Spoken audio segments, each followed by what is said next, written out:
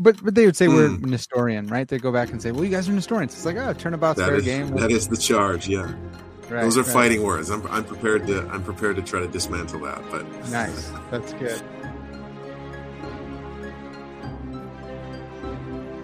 Hey, welcome back to another episode of Parker's Pensies. I'm your host, Parker Sedecase, and this is a podcast where we explore all the deepest ideas in philosophy, theology, nature, and life. I love thinking about cool stuff, so come think with me. Today's episode is an episode in theology. We're going to be talking with Dr. Stephen Duby about his new book, Jesus and the God of Classical Theism. I'm really stoked to talk with him about this. It's Biblical Christology in Light of the Doctrine of God. And some of you guys will have seen this book around, like it's making its way around. It's a really good treatment of classical theism. It's philosophical, theological. There's going to be some Greek and Hebrew in there for you. It's fantastic. I'm really excited to talk with him about it. Before we jump in, though, I want to thank everyone over on Patreon for making this podcast happen. If this is one of your top 5 or top 10 favorite podcasts, please consider becoming a Patreon patron. You can find the link in the description. You can give for all different amounts, and there's different benefits at each level. Benefits, nice. I got it that time.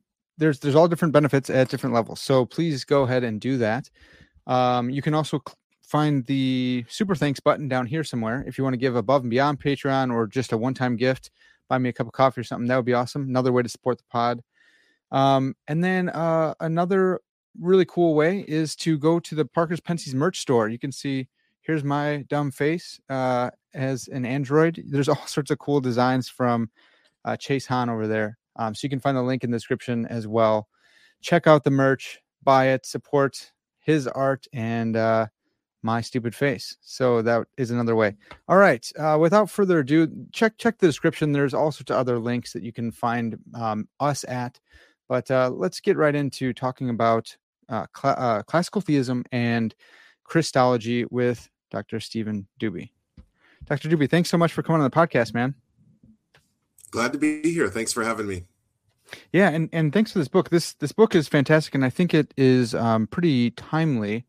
Before we go in on like the motivation for it, I want to hear a little bit about you. How'd you get into theology, and what made you want to be a professional theologian? Great question. After I became a Christian in high school, I developed a strong interest in studying scripture, understanding Christian doctrine better. I thought it would help me spiritually and potentially be useful to other people as well. I thought maybe I would go down the track of seeking to become a pastor. And when I was in seminary, I was 50-50 between seeking to pastor or seeking to teach theology in an academic environment, whether that's a Christian university or seminary or something like that. And I was encouraged to pursue more education in the hope of being able to serve teaching theology at a place like a Christian university or seminary. And for me, I think theological study is beneficial for clarity of my own mind, but I've tried to find ways to use that to explain things better in the context of Christian education or the church. And I'm always intrinsically interested in difficult questions in theology and think that they matter not only intellectually, but spiritually and practically as well. And I haven't lost interest yet and intend to keep doing that for the rest of my life. So that's a short version of the story. That's awesome. So I think you did your PhD at St. Andrews. Is that right? Yeah, that's right. What was the topic there? Great school. Yeah. So I focused on divine simplicity. Sorry. I focused on divine simplicity. At first, I wasn't exactly sure which divine attribute or set of divine attributes I'd want to land on.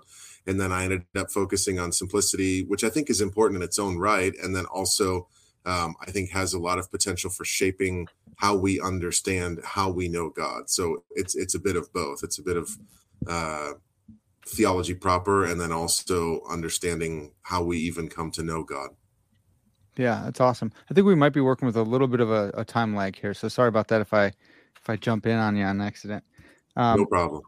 Who was your doctor father there at St. Andrews? Ivor Davidson. Ivor Davidson was my supervisor, and I didn't know of him at first, which I realized was my fault. He's done great work in theology. and is not only very intellectually sharp and rigorous, but a good man as well. So I had a great experience working with him. Yeah, that's awesome. Well, so jumping in on the book a little bit, the book it's Jesus and the God of Classical Theism, and you had your work cut out for you because you have to work with the non-classical theologians. You have the neoclassical philosophers. You have the textual guys. You got the exegetes. Like, there's a lot of people that you have to wade through here. I thought that was awesome, but it's a huge project. It's huge. It's crazy the amount of people and sources you have to reference. I wanted to my audience. I have a lot of philosophers in my audience, and I wanted to see what you take to be the relationship between philosophy and theology. How important is it for a theologian to have a grasp of philosophy in order to do their theology? I think it's really important to be conversant with key themes, key concepts in philosophy. So I think I would probably view the use of philosophy as twofold in the context of doing theology. On the one hand, you've got basic features of philosophical knowledge, or what I might just call natural human knowledge of reality, that I think do play a role. Even in the very beginning, going into theology, everyone, for example, at least implicitly assents to something like the law of non-contradiction, and that ought to play a role in how a person does biblical exegesis and the formulation of Christian doctrine. So there are some really basic things that I think should be present and carried through even from the very beginning in theology. And then I think as a person is developing exegetical conclusions and doctrinal conclusions, it's important for them to be able to access key philosophical concepts so as to shed light on those conclusions. So it's not a matter of letting philosophy dictate what God may or may not reveal to us. That would be an overestimation of philosophy's role. But it is important to have at one's disposal the use of good philosophical concepts to clarify the things that God has in fact revealed.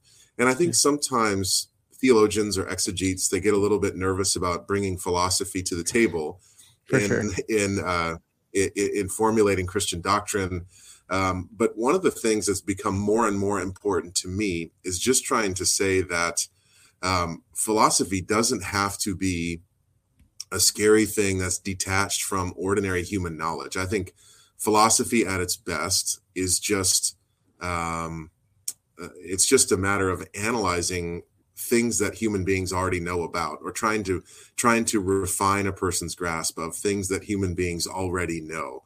So let's say in the doctrine of the Trinity, if a person appeals to the distinction between essence and hypostasis or something like that, we could actually trace that distinction back to ordinary human knowledge of reality. And it doesn't have to be something other than invoking ordinary human knowledge of reality so as to help us understand Scripture better. And I think at the end of the day, everyone has to recognize Scripture has to be interpreted, and we appeal to, or we use ordinary features of human knowledge to say, well, this text means this, but not that, or it means that if you consider it with reference to this, but not to that. So I think the use of philosophy ought to serve in something, in a way that's something along those lines. Yeah, man, that was really helpful, because so often those words, well, we don't use those words anymore in everyday language, like hypostasis and stuff like that. But it's so cool that like that was back then. I mean, it's just a Greek word, and they were speaking Koine Greek back then, or maybe it's from classical, but it's a Greek word. And so now it's come to take a technical definition, but it was originally used to help elucidate what's going on in the text. It wasn't, a made up word in order to make sense of stuff. That's really cool. Yeah, that's really helpful. Well, okay, so I want to just one more before we jump in, just kind of a broader theological question. What role does mystery play in theology? Because a lot of my philosopher friends, I got a couple degrees in theology over at TEDS, and now I'm working on a degree in philosophy of religion. And I'm in swimming in both streams, and I noticed the philosophers do not like mystery as much. Sorry, guys, but I've seen it. I've seen you guys. And the theologians love it, and some of them will really ham it up, especially if you're following Bavinck and you're like, well, mystery is the the lifeblood of dogmatics or systematics. Yeah. What do you Yep. make of that? What do you think the role of mystery is in theology? Yeah, I think you could use the word in more than one sense. I think that philosophers get nervous when mystery is employed, or when that word is invoked, Yeah. just to avoid thinking about a difficult topic or something like that, or when it's invoked to avoid explaining oneself. And I think it is important not to use the word mystery as a cop out, as if to say, I don't need to explain how this claim isn't contradictory or something like Right. that. So I think there is mystery that the word mystery can be used in a negative way, so as to just try to get out of explaining something, or try to get away from having to implement something like the law of non-contradiction in a person's theological work. But on the other side of it, I think that philosophers and theologians do need to make a lot of room for mystery in a good sense. And that is because even though God's revelation does not actually contain contradictory things, or things that are contrary to reason, it certainly does contain things that are above reason, that cannot be fully grasped by our finite intellect. So I think it is our business in theology to explain, as far as we can, things that God has revealed for the edification of the Christian mind, of the Christian church. But there are also so many points at which we have to say, this is as far as I can go, or I know that this is the case, but I do not fully understand how this is the case. I have to bring out that distinction between that and how quite a bit in my theology classes. And it's important not to play that card too fast so as to shut down people's thinking about something. But I do think there are plenty of places in our theology where we have to say, we know that something is the case, we just don't know how it is the case. And even when I use that distinction, I'm still willing to say, let me explain how this claim in Christian doctrine is not self-contradictory. It's just that, for example, if you ask me about all the mechanics of something like the Son's eternal generation or the Spirit's eternal procession from the Father and Son, I know that it is so that the Son proceeds from the Father and the Spirit from the Father and the Son. But if you start going into how, we have to at some point throw up our hands and say, I'm not being intellectually lazy. I'm just not able to penetrate further into this thing that is above my comprehension. So I think we need to be ready to dive in and be intellectually adventurous in theology, but also be ready to say, this is the point at which I'm not able to analyze further, and I'm okay with that, and I ought to be okay with that as a finite creature thinking about the infinite God. Yeah, I love that. You might have triggered all of our Eastern Orthodox friends with the filioque there, saying from the Father and Son. Sorry, folks, but yeah. But I really like that. I think I'm right there with you. Where I love that you said, I always say don't punt to mystery too early. But we are finite beings made in God's image, so we're made in God's image, so we can understand a lot. He made us to understand, but we're not God, so we're not going to be able to understand Him fully. And I love what you said, man. Especially there, even if we have to say, hey, this is a mystery, we can still show why that mystery falls out of Christian theology. It's to be expected because He is transcendent. It makes sense that we wouldn't. So even when using mystery, not using it as a cheap ploy to get off of the hook or something like that. So I'm right there with that. I think that's great. So the book is called, again, it's Jesus and the God of Classical Theism. So I thought maybe we could spend a little time on just what is classical theism? What do you take to be classical theism? Is it a core set of doctrines? Is it theology proper? This is the doctrine of God, or is it more than that? What do you think? I think that there is of course a range of different uses of that phrase, so it's difficult maybe to pin it down in a way that would satisfy everybody. But for me, the phrase basically signifies an account of God that prioritizes or emphasizes certain attributes that include aseity, immutability, impassibility, eternity in the sense of transcending time or succession, and simplicity as well. And I recognize each of those words deserves a careful distinction or careful definition in its own right. But if I can postpone that for the moment, I would just say, usually I use the phrase classical theism so as to refer to an account of God that emphasizes or at least includes those things. And in the book, in the introduction, I try to say right out of the gate that I'm not particularly invested in this phrase. It's just a way of alerting people to the kind of discussion that is taking place in the book. So if a person thinks they don't like the phrase classical theism, I frankly do not care.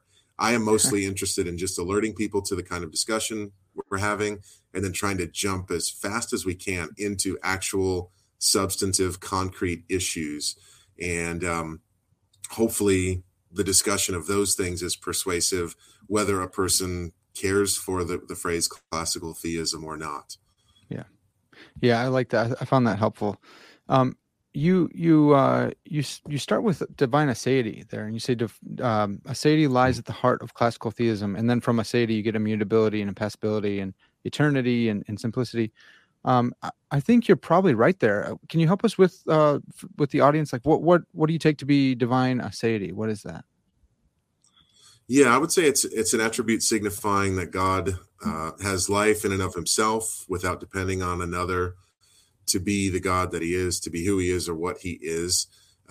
So within that plenitude of life, we could, or from that plenitude of life of God, we could then talk about how that affects our view of other attributes like immutability, impassibility, and so on.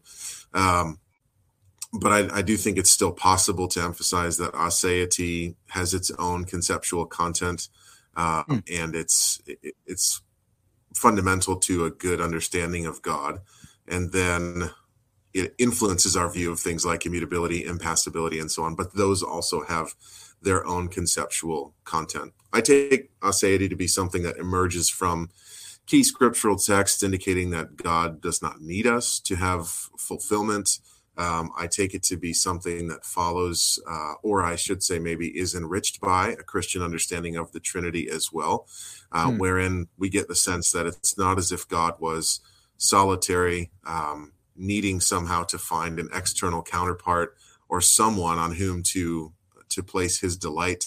When we have the doctrine of the Trinity, our understanding of God is opened up so that we know that the Father eternally has his perfect image in whom he delights, in the Son, and the Father and the Spirit and the Son spirate the Spirit. So there is an eternal fellowship of love within God, which I don't think has to be the only ground on which we can articulate the doctrine of aseity, but I do think the Trinity is wonderful in opening up aseity more, giving us an even richer understanding of it. Man, I think you're right. I love that. So when you say it has its own conceptual content, are you referencing like the distinction between apophatic and cataphatic theology? Are you saying that? Because a lot of times people say, well, especially in classical debates, people say it's all apophatic. It's all just negative. God is not of something else, therefore he is ase. Or saying something positive like cataphatic about him. Yeah, I'm happy to speak to that. When I said that at first, just a second ago, my focus was really on how these attributes of God, their content is interrelated. And so it can be really tough to talk about just one without automatically gesturing toward the other ones. But regarding the apophatic, cataphatic issue, I do think it's important to recognize these attributes have both dimensions. We have to be ready to say what God is not or what God is not like, but then also we do have to say what God is like. And it's pretty striking, even in someone like Aquinas, for example, who's keen to say what God is not like. There's also a place where he says basically every negative thing that we say about God is actually more fundamentally grounded in some positive understanding, which is remarkable. And I do think that's right. Okay. Yeah, I think you're right too. I think that's right as well. I love that. And I really do. I love aseity. I have Exodus 3:14. God saying to Moses, like, who should I say sent me? He says, Echye, Ser, Echye, like I am who I am. And it's not Yahweh yet. He does that right next to it. But I have on my arm here, I think therefore Echye. And people are like, wow, are you saying you're God? I'm like, no. I think therefore I am the great I am. I love that because I do think aseity is like the core fundamental. I just want to get that straight. Like, do you think that aseity comes first just in our understanding of classical theology, or that it's like a bedrock foundational doctrine? It's because he's ase that he can be all these other things, or maybe you're silent on that. Yeah, well, I think if we're talking ontologically, I don't think Sure. that it would make sense to talk about one thing and God causing another. And I know that's not the direction that you were necessarily Yeah. going, Mm-hmm. but I'd say ontologically, there's not something in God that then causes other things. But if we're thinking epistemologically, I do think it makes sense to say that following a careful order of judgment, it's good to place aseity right at the beginning. In the Okay. order of discovery, I mean, it's possible for someone to think about God and realize they need to affirm such and such an attribute, and then maybe they get into thinking about another one. And there's not really any prescribed order for that. But I think if you were to back up and think carefully about what is it that is most fundamental in the order of judgment, then I think it's good to place aseity right at the beginning. So discovery is wild. It can have its own order, but if I'm trying to offer a logically ordered account in a work of systematic theology, I would start with aseity when we're discussing these attributes. Okay. Yeah, that's awesome.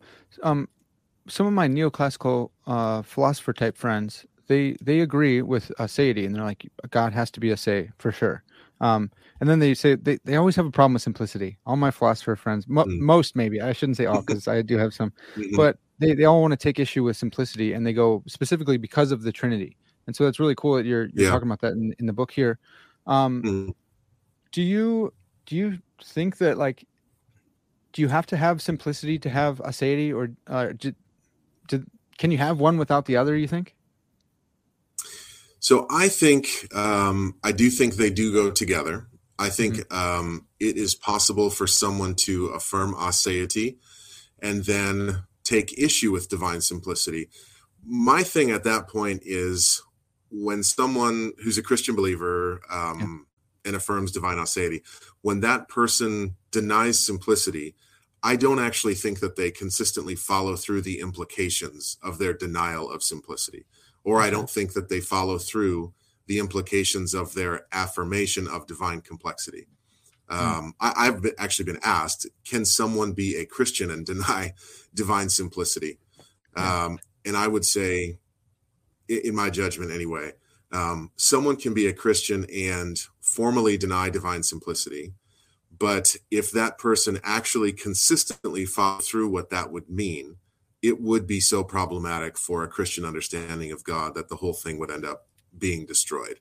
So to the neoclassical friend that you imagine, I think what I would say is, yes, I get it. You affirm divine aseity, but take issue with simplicity.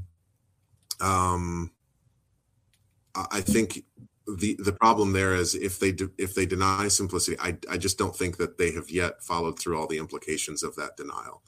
So it's a matter of granting that person the possibility of doing that, but then also saying, if you were to work all of this out, I think you would end up compromising aseity in the end. Interesting. Okay. Okay, so it would be compromising aseity. Would it be compromising the doctrine of God? Would denying simplicity like necessarily lead to like tritheism or something like that in your view? So I guess I would say something that is complex, it's held together by something else. Yeah. And if a person said, well, look, I don't envision another being or entity per se that lies behind God that put God together. They might say they envision that it is simply necessarily so that the attributes of God or the persons of the Trinity cohere or exist in unity. And I would say the problem there is you may not be envisioning an entity per se that holds God together, but you're still envisioning some kind of modal system that is responsible for holding God together. So aseity at that point is moved from God himself to some kind of necessity or modal system. I think it's almost a reification of modality. There is Interesting. just a necessity that Hmm. holds God together. And I Yeah. would say divine aseity, it precludes not only some entity holding God together, but even an overarching modal system into which God supposedly has to fit. Hmm. Okay. Okay. Yeah, man, that's fascinating. What if they just dropped in like perichoresis, and they're like, well, I don't know what it is, but I know that there's this interpenetration of the divine persons, Mhm.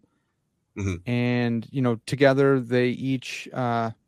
It's hard to even say they, right? Because you don't want to like be in tritheism, but the persons of the Godhead, Uh-huh. they mutually encompass the divine nature such that there's no divine nature above and beyond, but Hmm. there's three equal parts, each holy, or truly God, um, Hmm. such that there's no modality above and beyond, but it's just the divine nature, but there's no divine nature apart from the three persons. Maybe that's inconsistent or Yeah. something. Well, I think if you envision each of the persons to be a part, you can't actually say that each one is the whole God. Mm, And I think that's where you get someone like William Lane Craig saying, you cannot identify each of the mm, persons as God. I mean yeah, that's something that he has said, which is problematic because Scripture does identify each of the persons as the one God. It doesn't right, envision each of the persons as part of God. yeah. But I think even with that rejoinder, you'd still have an issue there. Mm. Yeah, that's it's so tough when we start getting into Trinity stuff. Um, can can you help us? I know this is just off the top of your head, but can you help us with there's four words that come up in this conversation that I think will be helpful for the listeners: substance, subsistence, person, and essence.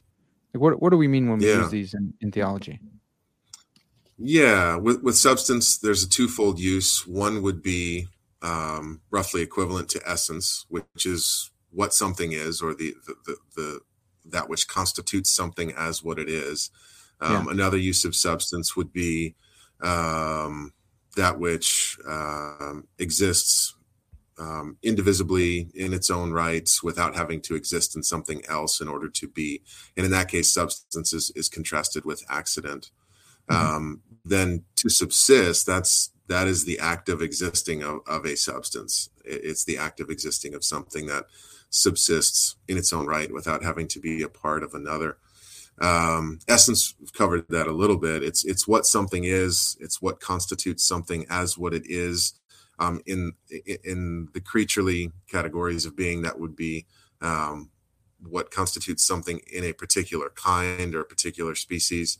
Yeah. And then with person, we're talking about a substance, substance in the sense of that which exists per se without having to be a part of another.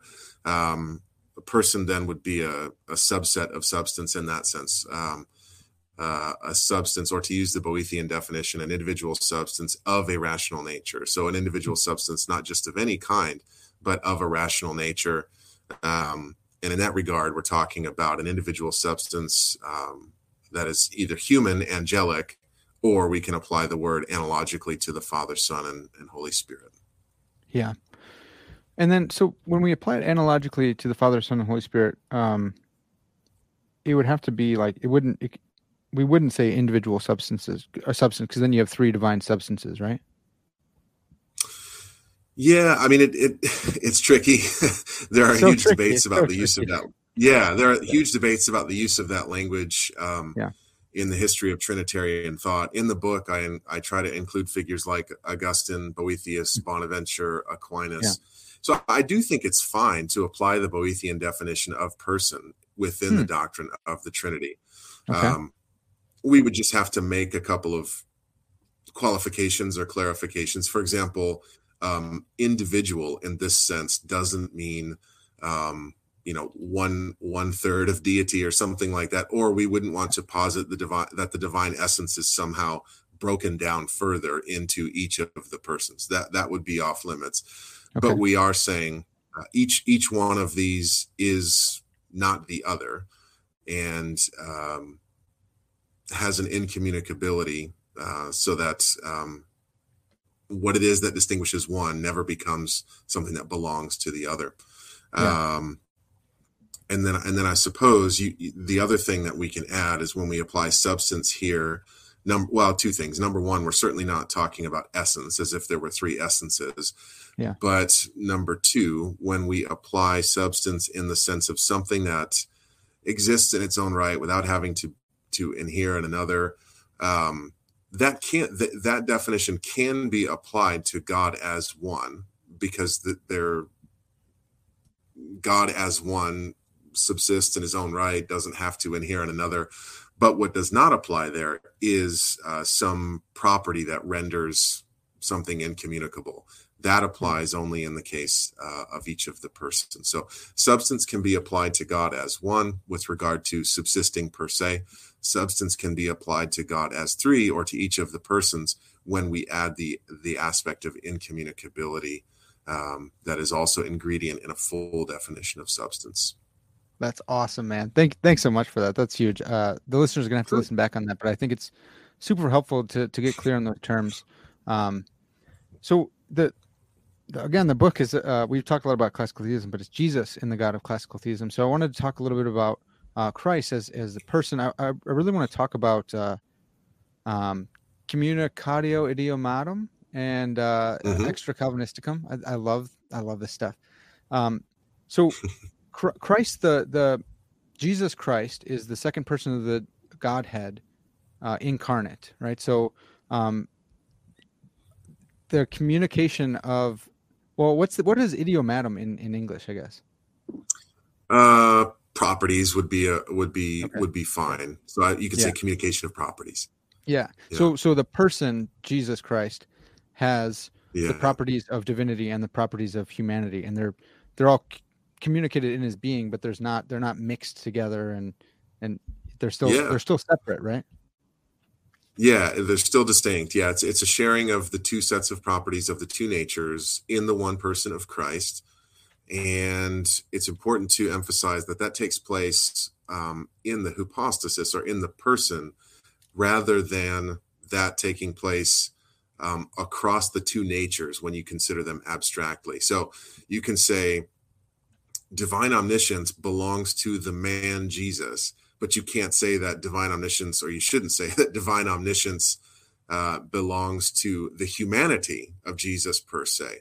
So you'd want to say that each set of properties, and I'm giving one example of an attribute or property, divine omniscience, pertains to the one person, and yet it's important not to say that those properties, let's say divine omniscience, it's important to say not to say that belongs to the human nature of Christ. Now, if I accidentally offended any Eastern Orthodox listeners, I've just offended Lutheran listeners. There is a difference there between a Reformed account of the communicatio idiomatum and a Lutheran account of that, which we may or may not get into. Either way, that's fine with me. Well, we say that they're Eutychian, right? Don't we say that, like, Eutychianism is blending the that would be a charge. So I'm in the book trying to be very careful. In the book, I'm trying to be careful to say the Lutherans historically deny that their view leads to Eutychianism. So I want to honor that commitment that they have to ward off Eutychianism, and recognize them as brothers and sisters in Christ. At the same time, it's fair to say, when I read this account, it implicitly would lead to Eutychianism, because in Lutheran Orthodox Christology, it is acceptable to say not only that the man Jesus is omniscient according to his, or let's say omnipresent, the man Jesus is omnipresent according to his divinity. They would also say the man Jesus is omnipresent according to his humanity. And that's a point where I just couldn't agree with that, even if I recognize that they do still try to put in the work to alleviate the charge of Eutychianism. Yeah, because they need it for in with and through, I think, in their sacraments. But they would say we're Mm, Nestorian, right? They go back and say, "Well, you guys are Nestorians." It's like, oh, turnabout's that fair is game. that is the charge. Yeah, Right, those are right. fighting words. I'm prepared to try to dismantle that, but Nice. That's good. maybe a time Um, an issue for another day. right, right. Well, so we have some things in place with classical theism, like simplicity and aseity, and now we're getting into Christology here. Um, we have the unity and simplicity of God, but then we have this person, Jesus Christ, who has this communicatium uh, idiomatum, Hmm. communicatio. I'm terrible at Yeah. Latin, but he's got all these attributes, divine and person. Mm, I think what people put their finger on as being a problem with simplicity is that they say, well, look, everything in God is God, so you don't want to have real distinctions in God. You have three hypostases in God, three persons, but then you have simplicity, which seems like it's so strong that it seems weird to think that the second person of the Trinity could incarnate without the first and third incarnating as well. Yeah, I mean, I know you're familiar with this. yeah. What do you make of that? Yeah. I think maybe the first thing I would say is that it's easy for someone to have what I would call an overly austere reading of divine simplicity. For sure. I'm concerned that when someone hears divine simplicity, they think it means the elimination of all possible distinctions within God's being or within the doctrine of God or within the incarnation. It does not. It does not entail that, and it Okay. certainly does not have to entail that. So I would say we could talk about maybe the son's assumption of a human nature and then the resultant state in which he has not only divine properties but human properties as well. So with regard to his assumption of a human nature, how is it that only the son ends up being incarnate? I think a good historical helpful line of thinking here is just to point out that all three persons perform the act of creating the son's humanity in the womb of Mary, Mm, and yet it does not have to be the case that that humanity ends up residing in all three of the persons, mm, because they are distinct from one another. So if all three persons are distinct, yes, they do exercise the one divine power together to create the humanity of the Son. But since they are distinct, it can be the case, and in fact is the case, that that human nature comes to reside and subsist in only one of them. mm, So this is historically where there's a distinction drawn between the act of assumption and then the termination or the landing, the end point of the assumption. So all three persons perform the work of creating the Son's flesh, but who is the endpoint in whom the flesh comes to reside? Well, it's not the Father or the Holy Spirit. It's the Son alone. mm. I find that to be something that both honors the unity of God, the simplicity of God, and also makes good sense of how it is that only the Son ends up being incarnate. A Yeah. bit of a clunky way to put it is which one ends up being the endpoint that the human nature comes to rest on or subsist in, and that's only the Son. Then, of course, once the Son has his human nature with all of the attributes and experiences that are involved in that, you could raise the question, does that somehow conflict with divine simplicity? And I would again say simplicity is not to be read in an overly austere way. Yeah. Simplicity pertains to the divine essence that the Son has, that he shares with the Father and the Spirit, which is not fused together or mixed up with his humanity. So it remains simple, Yeah. and yet simplicity does not at all preclude the person having a second nature, which nature is complex, involving composition of body and soul and essence and qualities and all of that. So maybe it sounds simplistic to some listeners, but I think working through some of these very normal things in Christian theology actually helps shed light on how you can uphold simplicity and have a robust account of what happens in the incarnation. Yeah. I love that, and I think it's helpful. I always like using the qua move, but I think it's not. I don't know. It may have fallen out of fashion, and now we say partitive exegesis instead, and we say, well, Yeah. right. But do you like the qua move, saying like qua his divine nature this, Yeah. qua his human nature that? Okay, I love that. That's Yeah, fantastic. I think it's appropriate to speak that way. I think Scripture actually um, begins to lead us in that direction. For example, 1 Peter 4:1, Peter says that Christ suffered in the flesh. So he specifies the nature in which he suffered there. And that logic is taken up in the Council of Chalcedon. It is ingredient in conciliar Christology, ingredient in Orthodox Christology. I ended up treating that issue, reduplication, qua speech, in the last chapter of the book, and I kept thinking there will be some heavy stuff to get through there. Some of the objections to reduplication, and I just found them not to be weighty in the end, or not to be too difficult to handle. And so I don't think that those objections, we could go into the one, I just don't think that those objections do end up problematizing reduplication. Okay, that's awesome. So referencing that verse, so Christ suffered in the flesh. The person, Jesus Christ, truly God, truly man, suffered, but he suffered qua his human nature, and not his divinity, because because as a classical theologian, you still want to hold on to impassibility, that God does not suffer or change. It's not just suffer, but any kind of change. Sure. No, that's immutability, I guess. Impassibility means doesn't have passions, doesn't have emotions that change. Is this a mystery point where we just go like, because it's kind of hard to wrap your mind around how the person Christ is distinct from just his human nature now, because he has two divine, or he has two natures, human and divine. And yet we still want to hold on to immutability. So God doesn't change. Second person of the Trinity is God, so he didn't change. But adding on a new nature, like, didn't change the person. I can't say that. You can't say he changed, but in a sense, he has this new ability to suffer qua a human nature. Yeah. Right? Yeah.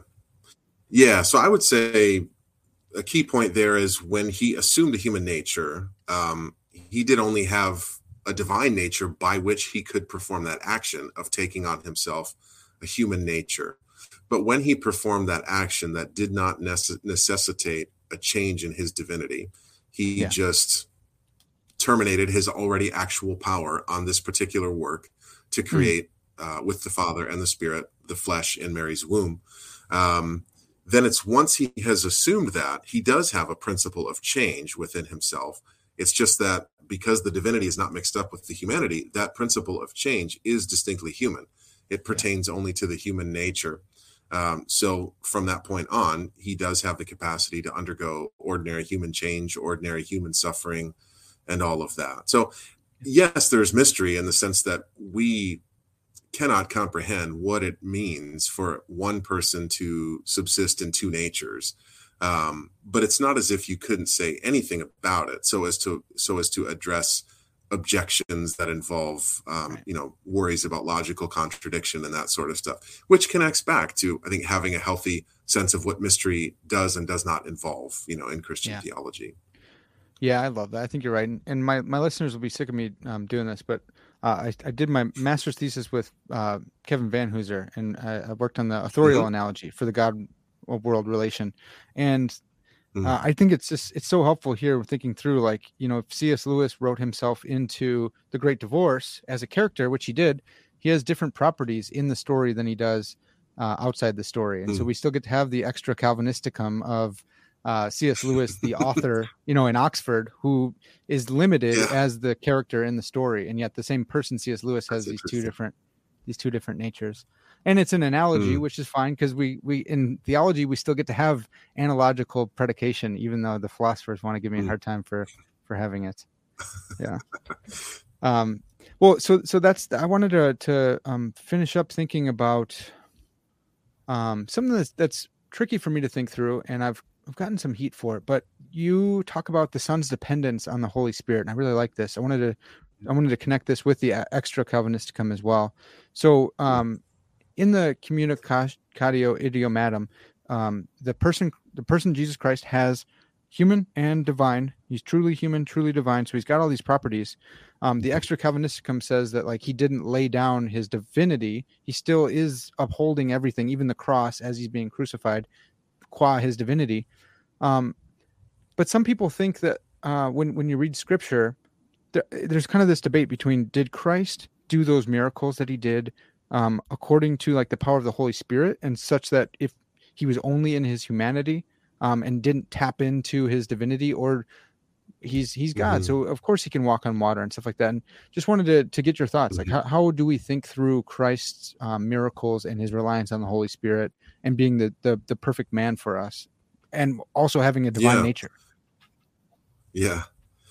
The Bible keeps us on our toes when we read about Christ's miracles in the Gospels. I'm thinking, for example, of Mark 2, where Jesus performs an act of healing a paralyzed man in order to show that he has the divine authority to forgive sins. So you'd have to say that requires Jesus acting by his divinity or his divine power to produce that miracle.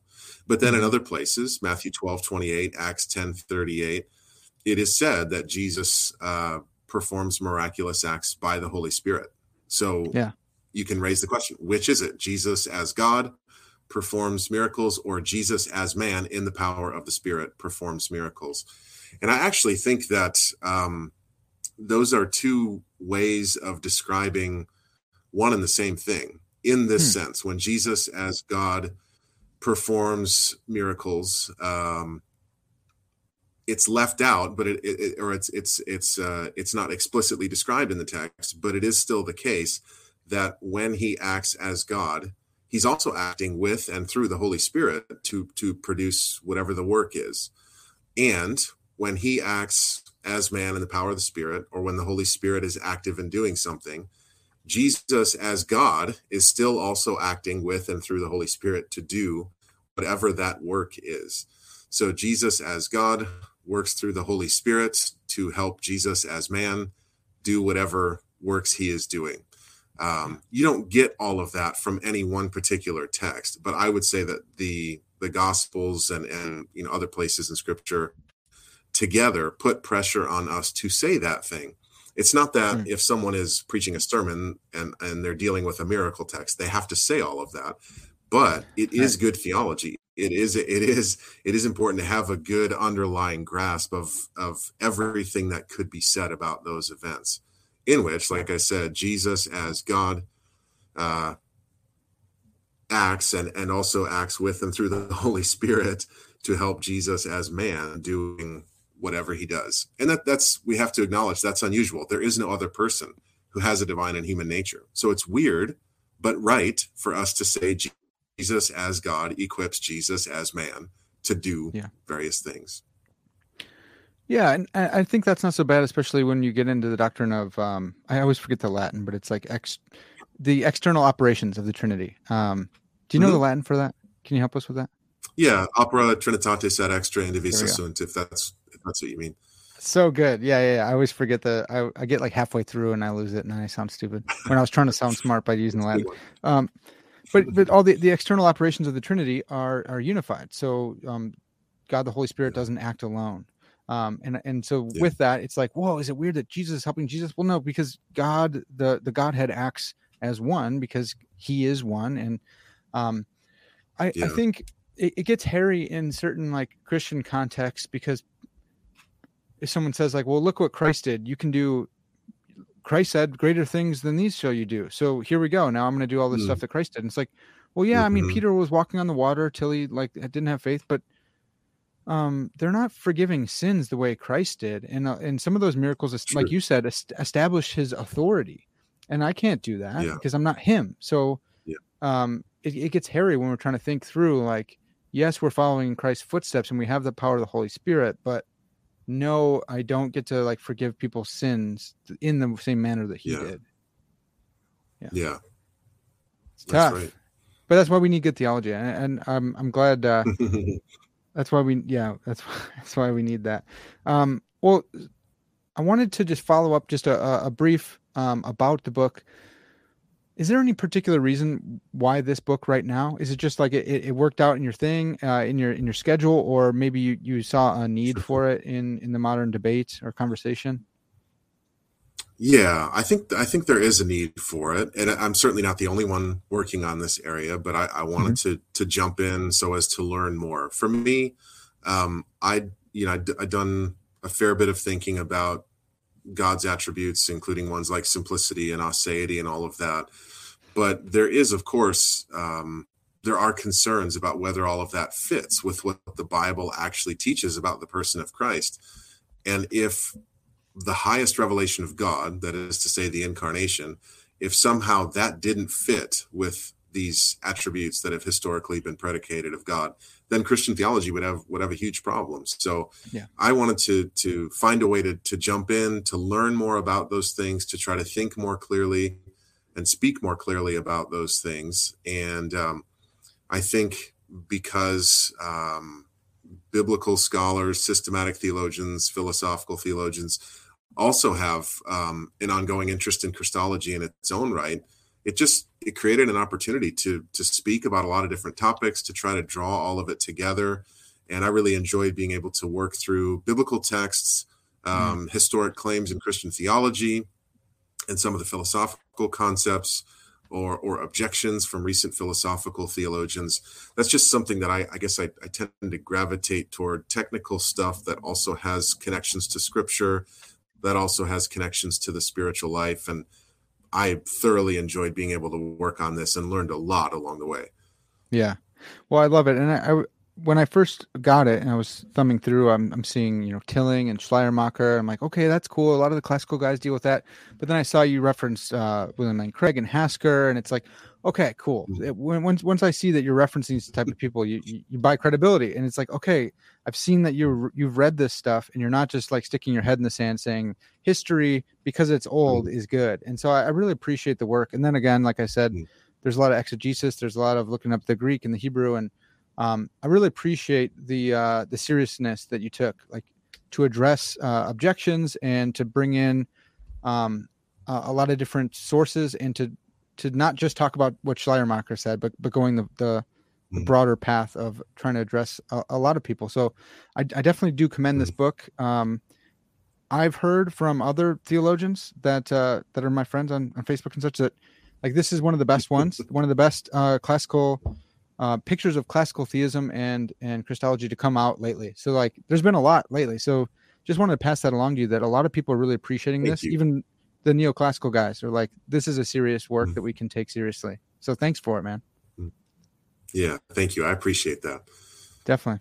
All right. So if someone wanted to find some more of your work, or even maybe go study with you, how can they find you and go study with you if they wanted to? Yeah, I've managed to avoid social media, so I don't have any It's good. apps Smart. such and such or Yeah. anything like that. Yeah. But I do get to teach at Phoenix Seminary.